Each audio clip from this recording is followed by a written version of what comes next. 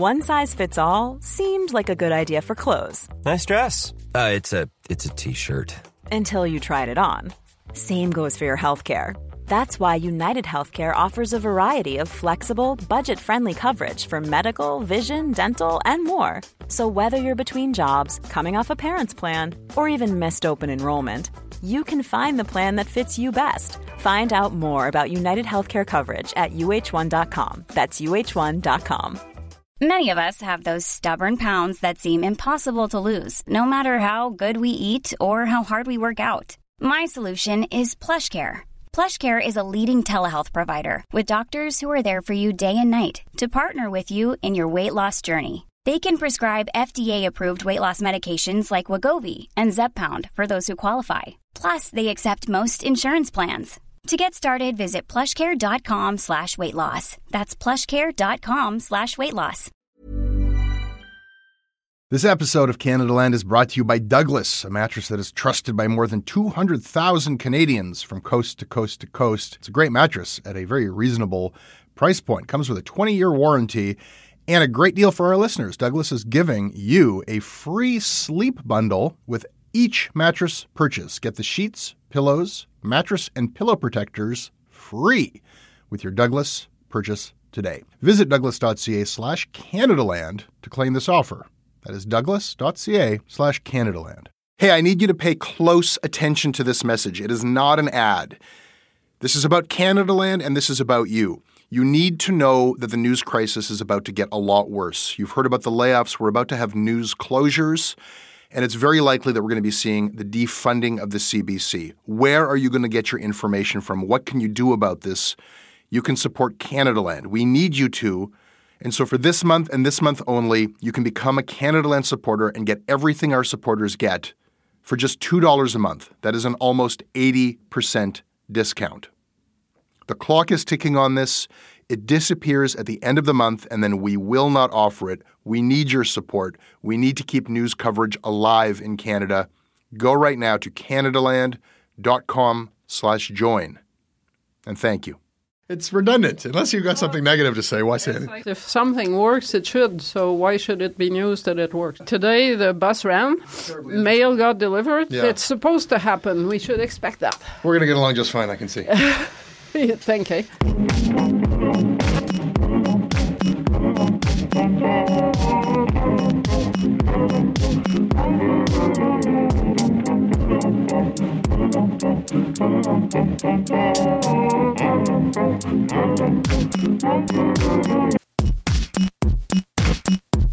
Chantal Lebert is the shit. She makes the Nationals at-issue panel tolerable, and her column on national affairs in the Toronto Star is always solid. She is fair and smart, and she just gets it right often. I have wanted to get her on this show from the beginning, but I was too shy to ask. What? Shut up. Finally, Sean just asked her for me, and Chantal happened to have time to kill before a taping at the CBC, and she said yes. Wait for it.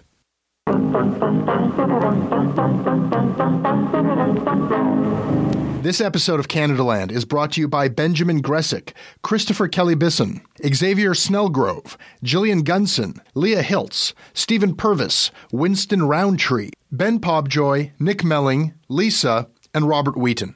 Robert, why did you decide to be awesome? Because I think it's important to increase the variety of opinions and voices in Canadian media, and one of the best ways to do that is to have more variety in where the money comes. This episode is brought to you by Douglas, a mattress trusted by more than 200,000 Canadians from coast to coast to coast. Trust is important.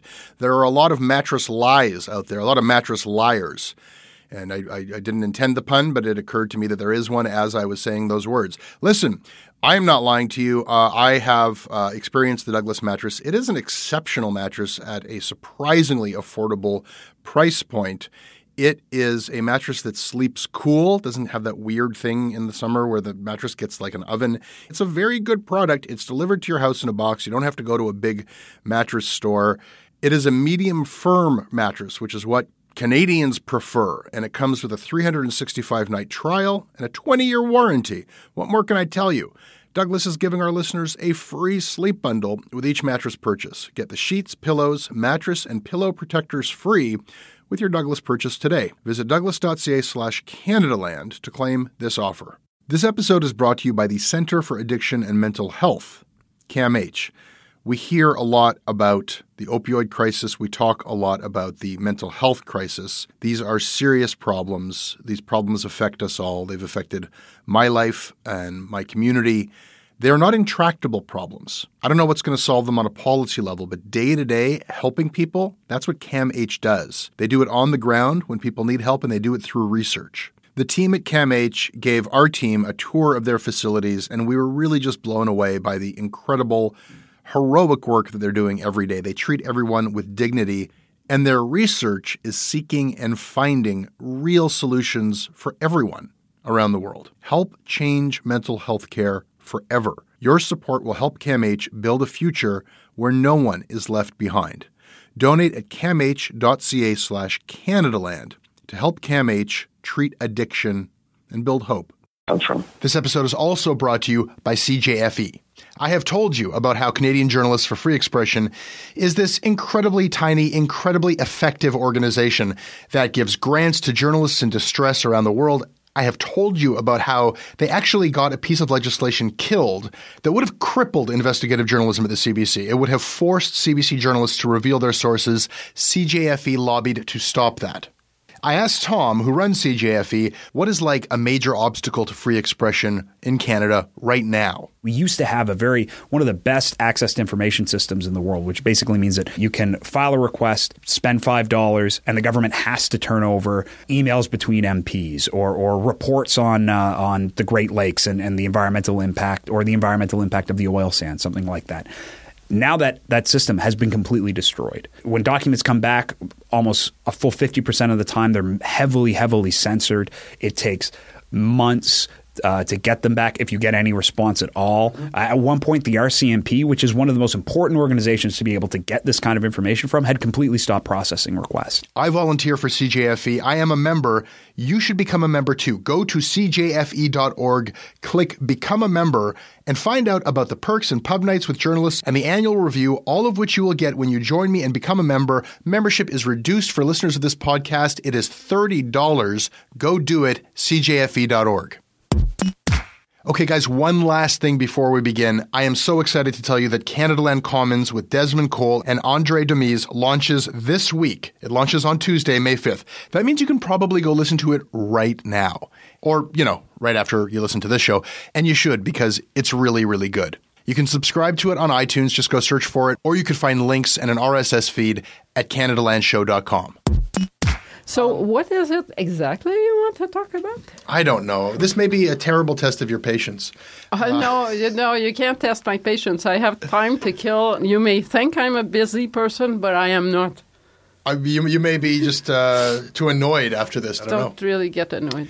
I can't promise you an informed discussion. I'm not looking for an informed discussion. I'm a very ignorant person when it comes to Canadian politics. I'm a very ignorant person in general, so we should get along just fine. I'm ignorant for somebody who covers the Canadian media, but I may even be ignorant of Canadian politics as a Canadian citizen. You probably know more than you think, like most voters. I take no responsibility for my ignorance. I blame Canada's political press. Okay. I blame, in part, voters. Yeah. And I say that as someone who spent 3 long years writing at the end of every story on the Meech Lake Accord. The Meech Lake Accord recognizes Quebec as a distinct society, gives it a veto over Senate reform, says that provinces have to submit names for the Supreme Court. Do you want me to go on? The 5. And after 3 years, they'll lament, we don't know what's in the Meech Lake Accord.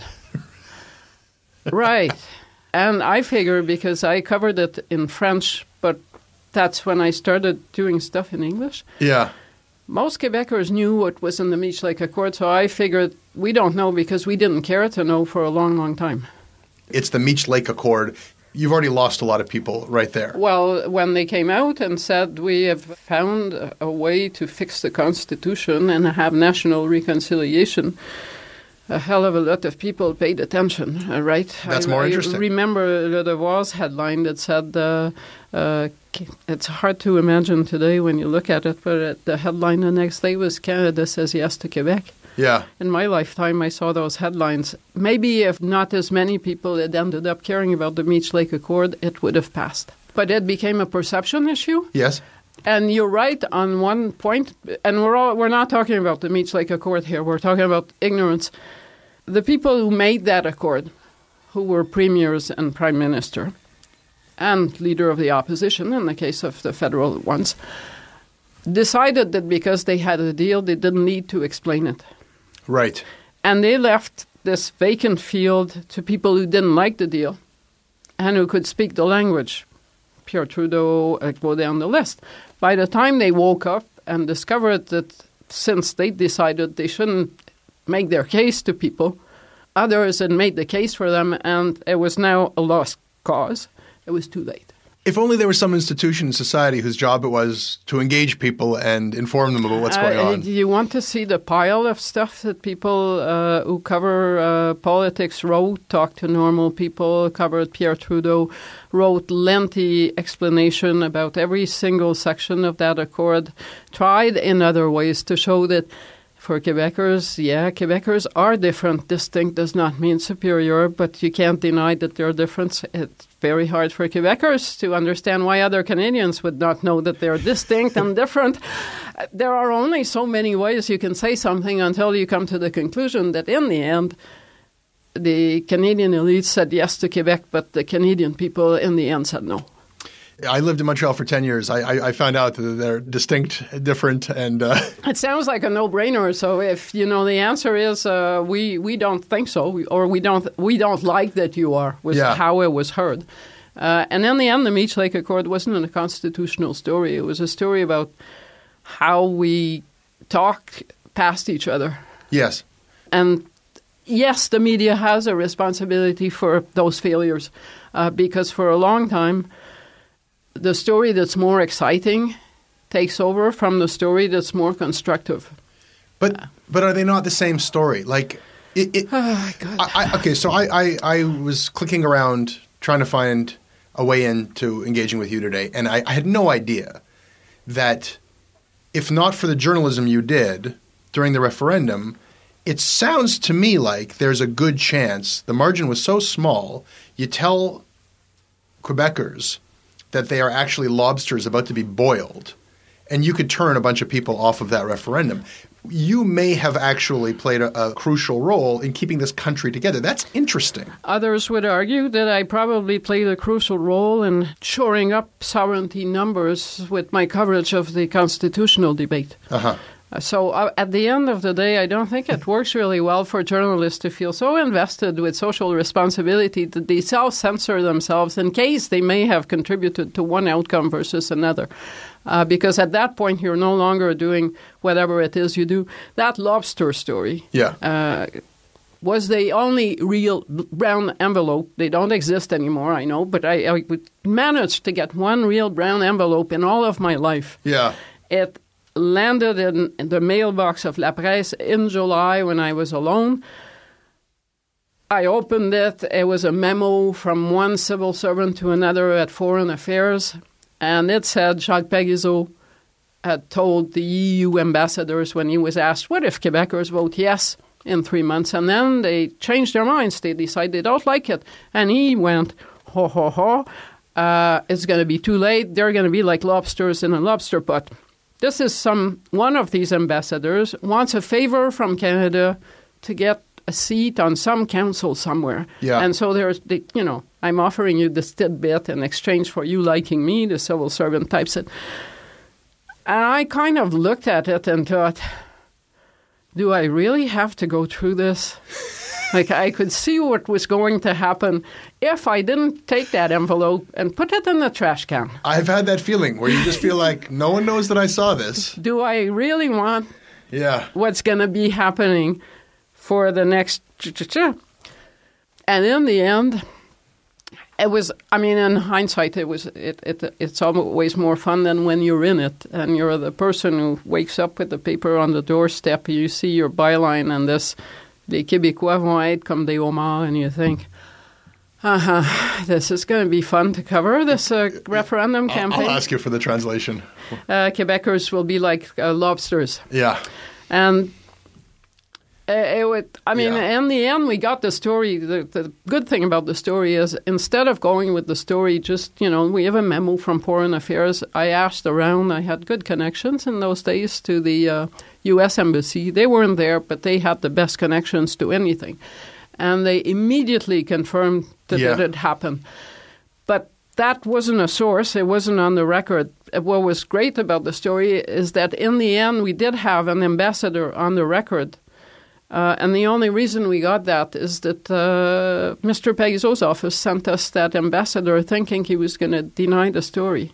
Really? And the Parizeau's office, after a day of screwing around with how do we handle this? He had denied it. He sent you the diplomat. Parizeau's office eventually got wind of what was happening. I didn't call them. I called the Bloc Québécois. I figured they're going to call me. If I called the Bloc will call Jean-François Lisée, who was working then for Jacques Parizeau as a senior advisor, called me up.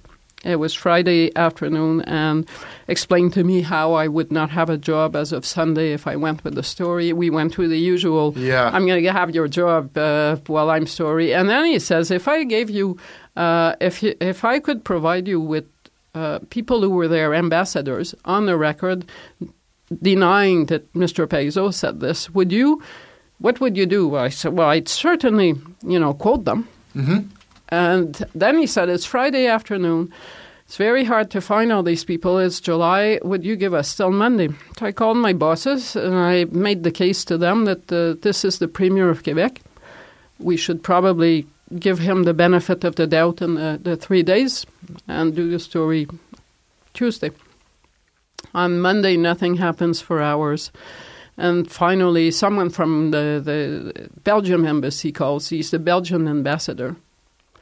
And he starts telling me, he said, Jean-François Lisée called me, and he said, and he asked me to call you. And I have to say that I'm very sorry that Mr. Parizeau's confidence has been betrayed.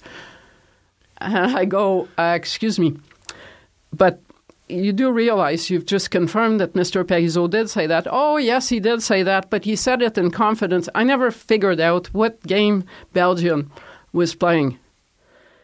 So, were they playing a game, or was this just... I think they were playing a game. I suspect that Jean-François called... and, the ambassadors of the EU had various positions on federalism versus sovereignty. The French ambassador, for instance, I knew would not call me because I knew that he was a federalist sympathizer. I knew Great Britain would never call. Holland, because he was the one who had told Foreign Affairs, couldn't call. Yeah. And so... I assumed afterwards, when I thought about the story, that the Belgium ambassador probably liked the no side better than the yes side, and so decided to confirm it. All this time protesting that it was so sad that Mr. Parizeau was betrayed.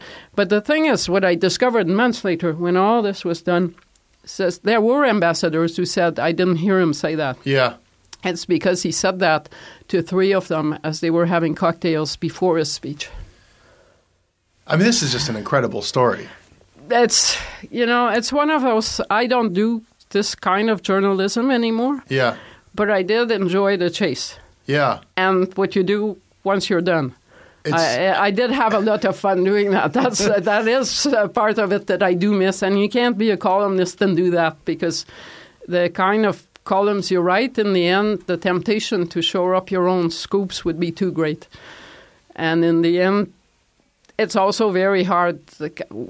At La Presse, I did both. And one day I was asked, well, I'd write a Saturday column. I'd cover news. I was the bureau chief the rest of the week. So I'd written a column that had various sources in it that called for the very short-lived leader of the Bloc Québécois called Michel Gauthier to quit, that he was no Lucien Bouchard, he was his immediate successor.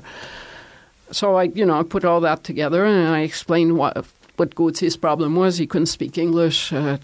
There were a lot of reasons, and mostly he happened to be, sadly for him, the guy who came right after Bouchard. about a week later, Michel Gauthier quits. At that point, I'm wearing my bureau chief clothes of the reporter. I have to go stand in a scrum with, a look on my face, a neutral look on my face, and say, why would you ever resign? So I missed the finding the story rather than doing the analysis. The opining. I mean, you got to report a column as well sometimes, but... Yes, but it's not the same. No. And it's just not the same. There are loads of tricks you learn over the time that you actually cover news that you can't really use as a columnist because it borders on the confusion. In French, we call it confusion des genres. You can't be party and an analyst at the same time. And if you're breaking news, you are party to a dynamics that is different. I mean, there's all kinds of room for debate there about, if we're going to define a news reporter as some sort of impartial, objective robot. I don't think so. But I think a news reporter is someone who is more on the lookout for breaking news than a columnist. Yeah. Be it only because if you're going to find 3 topics a week, you're actually not spending a hell of a lot of time trying to think of stories to break because you can't be doing everything. Yeah. Well, you are in this world of punditry now and analysis, and so you just made the face. I dislike the word pundit intensely. So that's the face you just made. I'm going to show you because this is actually an image that illustrates how I feel when I am watching a lot of punditry. And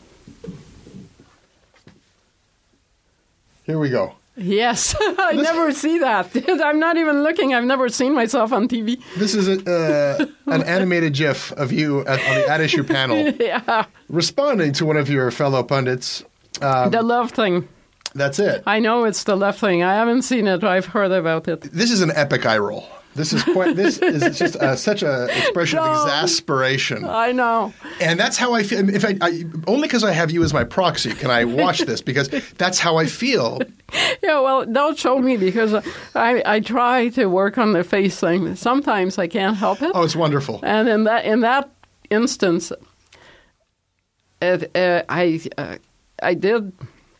I heard about it a lot. I was in Vancouver. Yeah. So I heard about it the next day. And I remember walking out of the hotel thinking, oh, yeah, well, of course, I just told the guy, what does love have to do with political analysis? And then I thought, maybe not love, but sex probably. Yeah. So, and then it got me thinking about all kinds of other dynamics that may explain why Eve Adams and Dimitri Soudas were so important to the Liberals.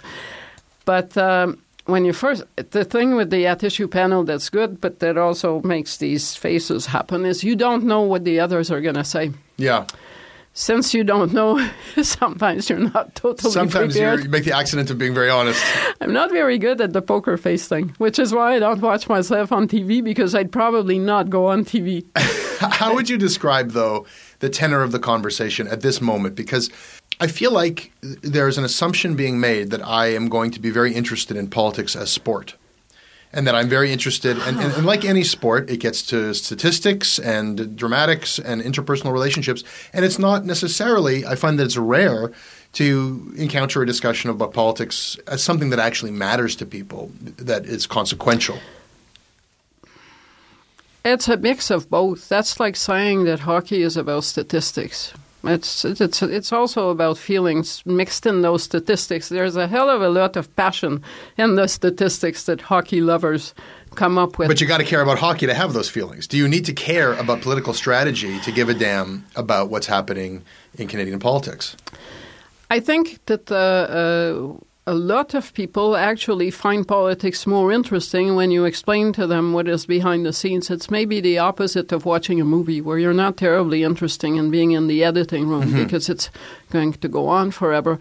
The reactions we get from the panel, of course, people in the chattering class like the panel. I mean, they're mostly political junkies, but many, many people who are not people who go to public policy forum dinners actually talk to us about the panel. Mm-hmm. For some reason, they seem to think it's more interesting than being explained the intricacies of the equalization formula. Right. Which sounds equally... Or the budget. Or worse.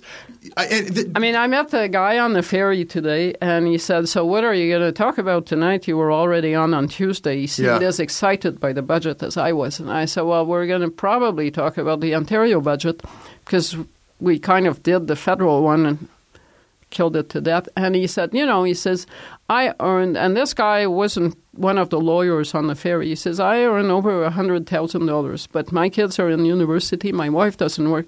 I don't have $10,000 to put in a savings account at the end of any year. Yeah. I thought, well, it seems that this argument that we kind of touched on really briefly, like who's an average person that's got this money left at the end of the year to put in? It did get through. I do stuff on Montreal radio, and I meet, people on the street. They talk to me about this, and I'm there 4 mornings a week. And when I started in September, I thought they're going to get so sick of my voice. Please don't confuse my critique as one that's directed towards specifically the At Issue panel at the National. No. But I find you interesting and informative. I find Andrew Coyne the same. But there is something that I'm trying to put my finger on when I watch Power and Politics, when I watch any of this of the radio. It assumes that I am in this world of strategists and pollsters. It assumes that the dynamics between the parties is of primary interest to me.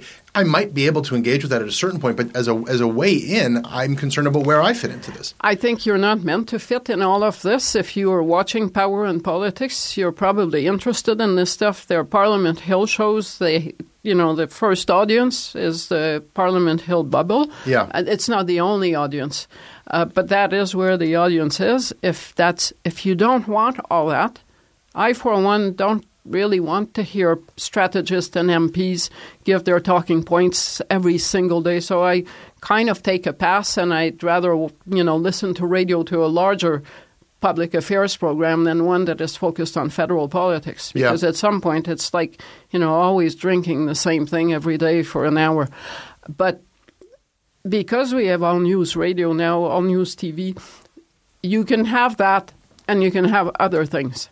And you can choose not to watch all this, and you can still be well informed about federal politics. So, but I don't think that because everyone is interested in the Power and Politics kind of stuff means that the people who are interested shouldn't have that show. Sure. I let there be many flowers bloom. If you're a wonk, there should be wonk shows. But I guess, can we not agree that there is a problem in a country with voter turnout as it is in Canada? Can we not agree that there's a problem along generational lines? We do not have the most enfranchised and engaged and active population. I think part of the reason for that is that we are fortunate enough not to have huge problems. It's easier to be engaged when the government is thinking of joining a war in Iraq that George W. Bush is leading, or when you are having a huge national debate over the death penalty or the right to abortion, or even free trade with the United States, than when your biggest issue is whether it's okay to allow people to put $10,000 rather than $5,000 a year in the TSFA. But that's not the biggest issue for most people. That's the issue for people who are engaged in the conversation. Over the time that I've covered politics, the issues that consume national governments and public opinion were issues that national governments could actually advance, solve, or make worse. Mm-hmm. But today, the issues that people care about a lot, climate change, the trade-offs between privacy, security, international terrorism, even the global economy and what happens to your job when it gets taken away, they are all issues that don't get resolved on the national stage anymore. You can vote whoever you want tomorrow, Thomas Mulcair or Justin Trudeau or keep Stephen Harper. We will still be having the same debate, which will not be completely resolved by a national government. Ditto with climate change, no national government, especially of a smaller country, is going to resolve the climate change issue. We can work our way to a system that is more efficient where we do more. But I think it's kind of obvious that national governments now need to be thinking alongside other countries rather than national government and provinces. So these days, the Prime Minister spends more time meeting the President of France than he does meeting the Premier of Ontario. That wouldn't have happened 20 years ago. Why does that happen? Because the Prime Minister actually needs to discuss stuff with the President of France that is more relevant to the issues than he would if he sat with the Premier of Ontario. But resolution may be a tall order. When we talk about the difference between having a bill like C-51, having a slightly different version of it that the Liberals might present, or not having it at all, that's a big difference that gets settled on the federal level. Whether or not you have a government that is completely in partnership with the oil patch or not is something that gets settled at the federal level. Yes, and the majority of Canadians vote the way they vote, but they which is against current government, but then they split their votes between two parties. And then many of them don't vote at all. Well, it's a right to not vote if you don't feel engaged. When Quebec had a referendum, 94% showed up to vote. Yes, but when we discussed free trade, more than 80% turned out. So when you give people a choice, they do show up. But if they don't show up, it's because they don't think that there's enough of a choice to make it all worth their while to go vote. Well, it has to do with what people think, and the magic word again is engagement. And then I say, whose job is that? It's certainly not the job of the media to create engagement where issues and politicians don't. Really? I don't think so. I know. I don't buy the social mission. It's my job to report and give as much information as I can in context so that people can make reasoned decisions. But I cannot make the politicians more engaging. I cannot force them to actually talk to people. You can make the issues more engaging. No, I can't. No, I can't. I am not a priest. I don't go on in church on a Sunday to preach this is what should be important to you and this is not. Even if I tried, I would get it wrong. Let me ask you about this, because we're talking about what's appropriate for the media. And I think that we are really concerned, and there's a real Canadian sense of appropriateness and inappropriateness. So we have Trudeau for months and months and months really hanging back on nailing down any policies. Would it be appropriate for the press to demand that he say something? Alternately, would it be appropriate if Stephen Harper doesn't want to give a solid answer, a firm answer to the question, what did you know about that bribe and when, would it be appropriate for the press to ask him that at every opportunity until they get an answer? Or is that inappropriate for the media? I don't think it's inappropriate, but I don't think it's particularly efficient. I watched Thomas Mulcair ask that latter question how many times in the House of Commons and get no answer. So, yeah, sure. So, after he doesn't answer 60 times, what do? I can't write a story about the non-answer, as everyone understands about the dynamics of what we do. I can't write a story every day that says the Prime Minister didn't answer today about what he knew. For the record, though, if Stephen Harper were here, he would say that he answered that he did not know. But that is the answer he gave, that he wasn't in on this deal, that he did not approve it, and that he certainly didn't order it. I believe there are some fine-grain, incisive follow-ups that I think Andrew Coyne suggested that have yet to be answered. We can all suggest everything. Yeah. Right? I could suggest that someone somewhere is paying Pierre-Carl Péladeau to ruin the PQ by running for it. But there were some inconsistencies in what Harper said and when he was... Actually, the inconsistencies are on the part of Nigel Wright and the email where it says, I ran this by the Prime Minister. Uh-huh. We need Nigel Wright to say what he meant by this. Uh-huh. That will happen in court.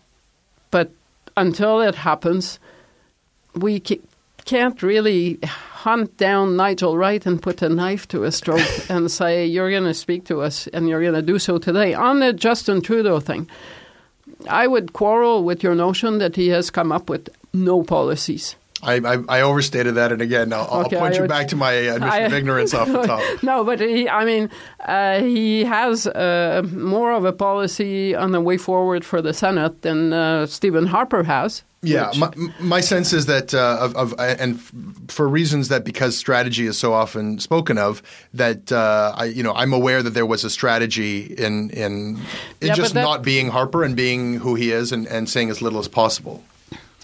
Possibly, but I think... And despite that, and despite the fact that the NDP are actually the official opposition, the press seemed to abide that for a long period of time. Is that a fair characterization? Well, I understand that he has a policy on climate change that involves working with the provinces who have different plans. I understand that it's not sexy, but I would say that it's not realistic to have a different policy. I understand he's not into the carbon tax thing that Stéphane Dion was into. I understand that he has set aside the National Child Care Program that is now NDP policy, but used to be Liberal policy. But I don't know what people think they're going to get when Justin Trudeau comes up with a policy, because he's not going to be coming up with some radical new way to run the Canadian economy from the federal government standpoint, nor is Mulcair for that purpose. So I think I'm kind of discussing a possible shift in the climate of the conversation. Some time ago I had Susan Delacourt here, and she argued quite passionately that she's never experienced, I hope I'm paraphrasing her correctly, such a docile time in the Ottawa press, that in every sense, from the level of access that the press has denied and has accepted. I've always found the Ottawa press to be docile.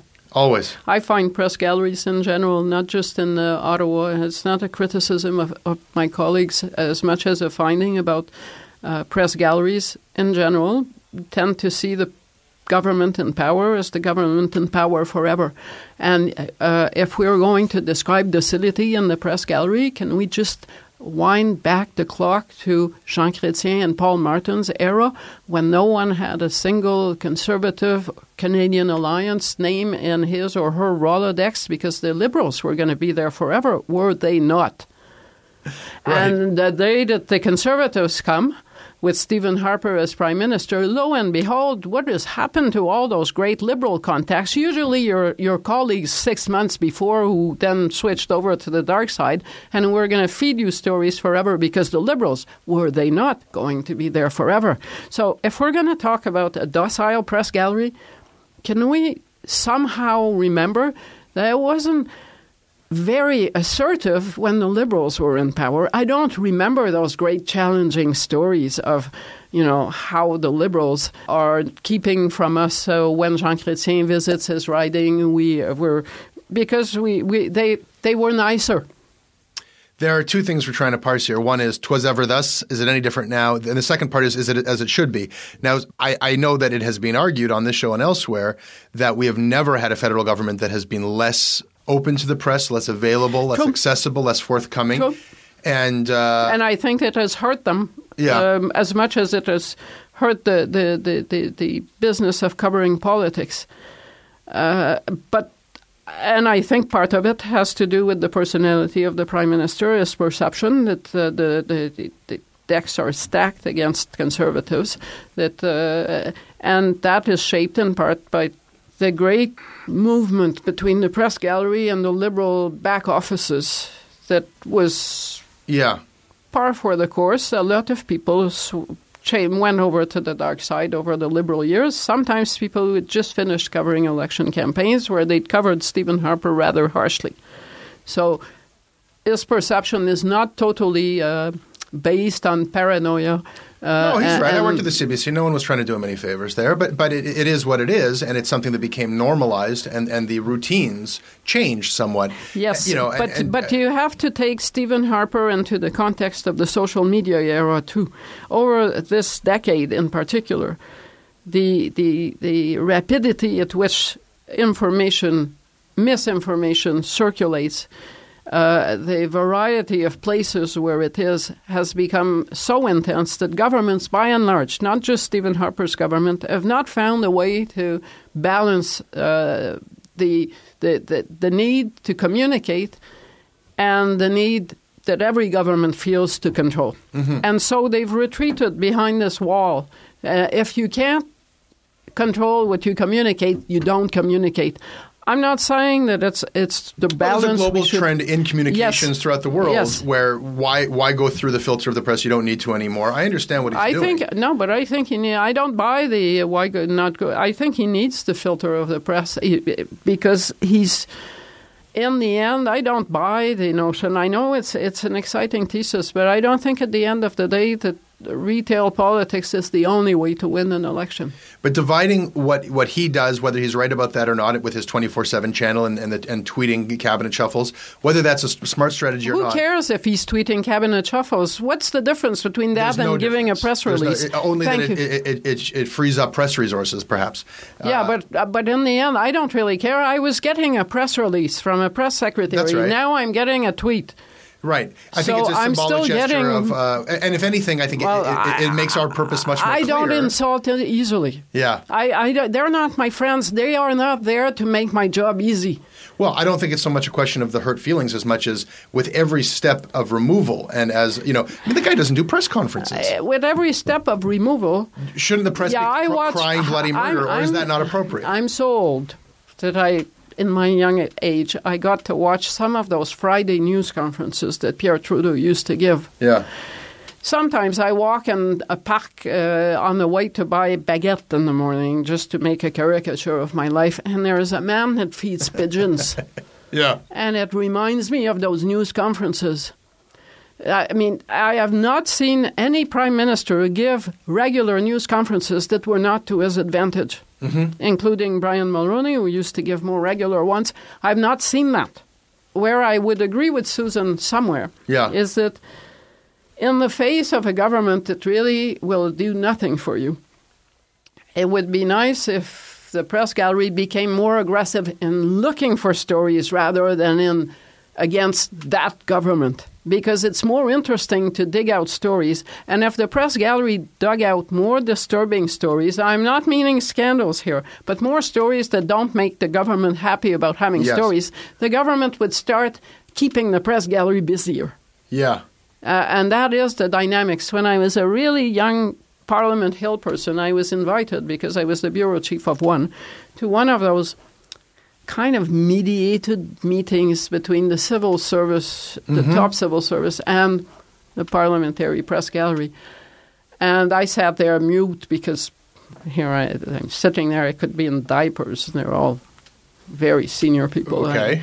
And one of the more senior journalists at the table, who was the bureau chief of a major bureau, told this deputy minister across the table, he says, the way to control a journalist who is good at getting scoops out. The best way to control that journalist is to give him or her 3 scoops a month. And I listened to that, and I was a bit shocked to hear it. And then I thought about it, and it stayed with me. But that is quite true. If you make the government worried about what you may be up to, it's going to go out of its way to keep you busy. Sure, but then they have enemies who are going to go out of their way to make you busy in a different direction, and then maybe you've got some autonomy where you're looking for your own stuff. But that's how it should be. Yes. Right? But so, and that's why I'm not big on the, they're not, they don't communicate with us. No, I'm not with it. I'm not arguing the crybaby aspect. You're right. They're not on our side. And if the press gallery has less resources, and newspapers seem to be happy with boring political stories rather than Well, that's an issue more right edgy there. Ones. Is it an issue as well, as Susan suggested, and as a recent guest Mark Burry suggested, that we become too cozy, and there's too many journalists who want to be senators or who are writing speeches? I found no evidence that we are cozier than we were. Where journalists rub elbows with elected officials? I mean, I find nothing wrong with that. I'm just saying I haven't noticed that. And I'm not a big Ottawa person. I work out of Montreal. I visit my office not often, so I don't have a social life in Ottawa. It's not because I'm pure. Yeah. That's because that's not the life I have. I have kids and stuff and a real life. You've been described as the consummate outsider and that you don't go to the pub after work. Well, I don't drink beer. I had kids to raise. It's not a virtue. I was raising kids and I was a political journalist. What do parents do? As soon as they can, they go feed the kids, who are now adults, and now I'm a grandmother, so I get to babysit instead. But the reason why I'm described as an outsider is nothing to do with the fact that I don't like beer or I But there is an inside, and it may be one where those worlds have overlapped. Yeah, but when I started off in covering politics was at Queen's Park, and I was working for Radio-Canada. Bill Davis was in power. The Conservatives in Ontario did not have a lot of gains to make by giving or talking to Radio-Canada. Yeah. Francophones in Ontario tend to vote Liberal or NDP, and the Conservative Party was considered by the least friendly to the Francophone minority in those years, fairly or not. So I could see that, there was some kind of back and fro between the power circles and some other journalists in the press gallery, and I certainly wasn't in the loop because why would you have me in the loop? But I also noticed that I didn't seem to know less than the people who were getting all this. So I came to this early, possibly misguided conclusion that anything like that was spin and that I wanted to live in a spin-free zone. Yeah. And that was that. So I never tried to have contacts. I never called someone to say, spin me, so I know what you're saying. I have the advantage of working in an office at the Star where others have to do stuff like that, so I have a vague sense of what people are actually saying. After a few years, you kind of know from what you hear what the spin probably was. The closer you get, the further you might find yourself. By the same token, I would say to anyone who wants to cover politics that if you don't like politicians, you shouldn't. Because if you can't understand them, you're not going to be able to cover them and understand what it is that makes them do what they do. Well, while you're giving free advice, I could use some. Be a media critic. I'll invite you to be a media critic with me, but I'm actually asking you for free pro bono consulting here because we're launching a politics show. We've got a couple of wonderfully intelligent guys hosting it. It's their show. I'm a consultant myself on this show. What, if anything, is missing from this scene? What's missing from our public conversation? Because I'm hearing a lot from you that there are good reasons for why things are the way they are, and yet I feel like things could be different and maybe should be. It works best when people cut to the chase or are forced to cut to the chase. Allowing people to give their lines, it's not journalism, and it doesn't serve information to do it that way. Not just you, but many people dislike the strategist sitting together, the three. It's kind of a nightmare. It makes a caricature of politics. By the same token, elected politicians who agree to go on shows to mount the party line as if they leave their brains at the door, they demean their own jobs.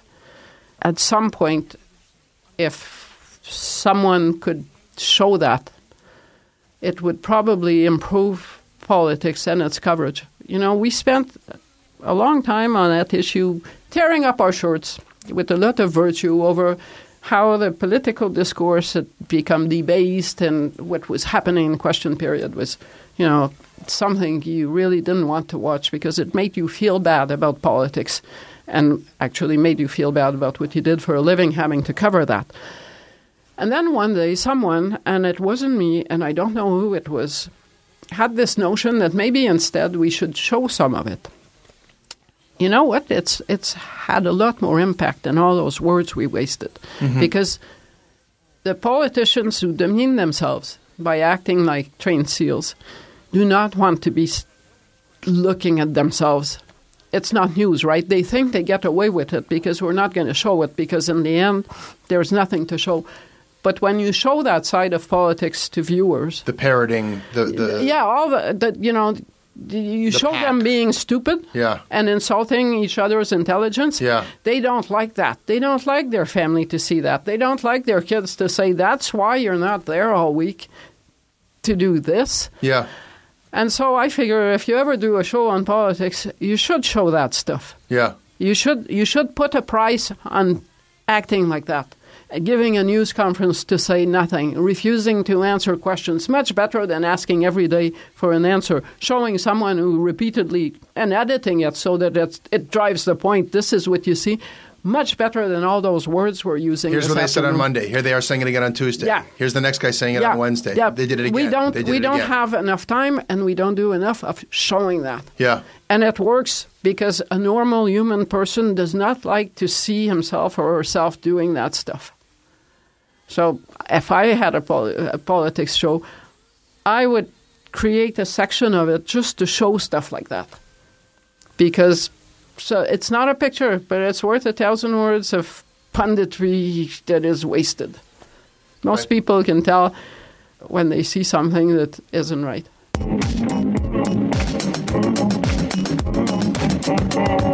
That is your Canada Land Show. I hope you enjoyed it. You can always email me at jesse@canadalandshow.com. I read them all. I respond when I can. The website is at canadalandshow.com. And the crowdfunding site is at patreon.com/Canadaland. The first episode of Canada Land Commons goes up on Tuesday, and the next episode of Canada Land Shortcuts is up on Thursday. If you like this show, support it. Hey, I need you to pay close attention to this message. It is not an ad. This is about Canada Land, and this is about you. You need to know that the news crisis is about to get a lot worse. You've heard about the layoffs. We're about to have news closures. And it's very likely that we're going to be seeing the defunding of the CBC. Where are you going to get your information from? What can you do about this? You can support Canada Land. We need you to. And so for this month and this month only, you can become a Canada Land supporter and get everything our supporters get for just $2 a month. That is an almost 80% discount. The clock is ticking on this. It disappears at the end of the month, and then we will not offer it. We need your support. We need to keep news coverage alive in Canada. Go right now to canadaland.com/join. And thank you. A couple of years ago, a cop was shot dead on a deserted pier in the tiny nation of Belize. The only other person there that night was a frightened young woman, found covered in blood. By all appearances, it was an open and shut case. But not in Belize, where this woman was connected to a mysterious billionaire who basically runs the place. Justice will not be served in this case. She's going to get away with it. Or will she?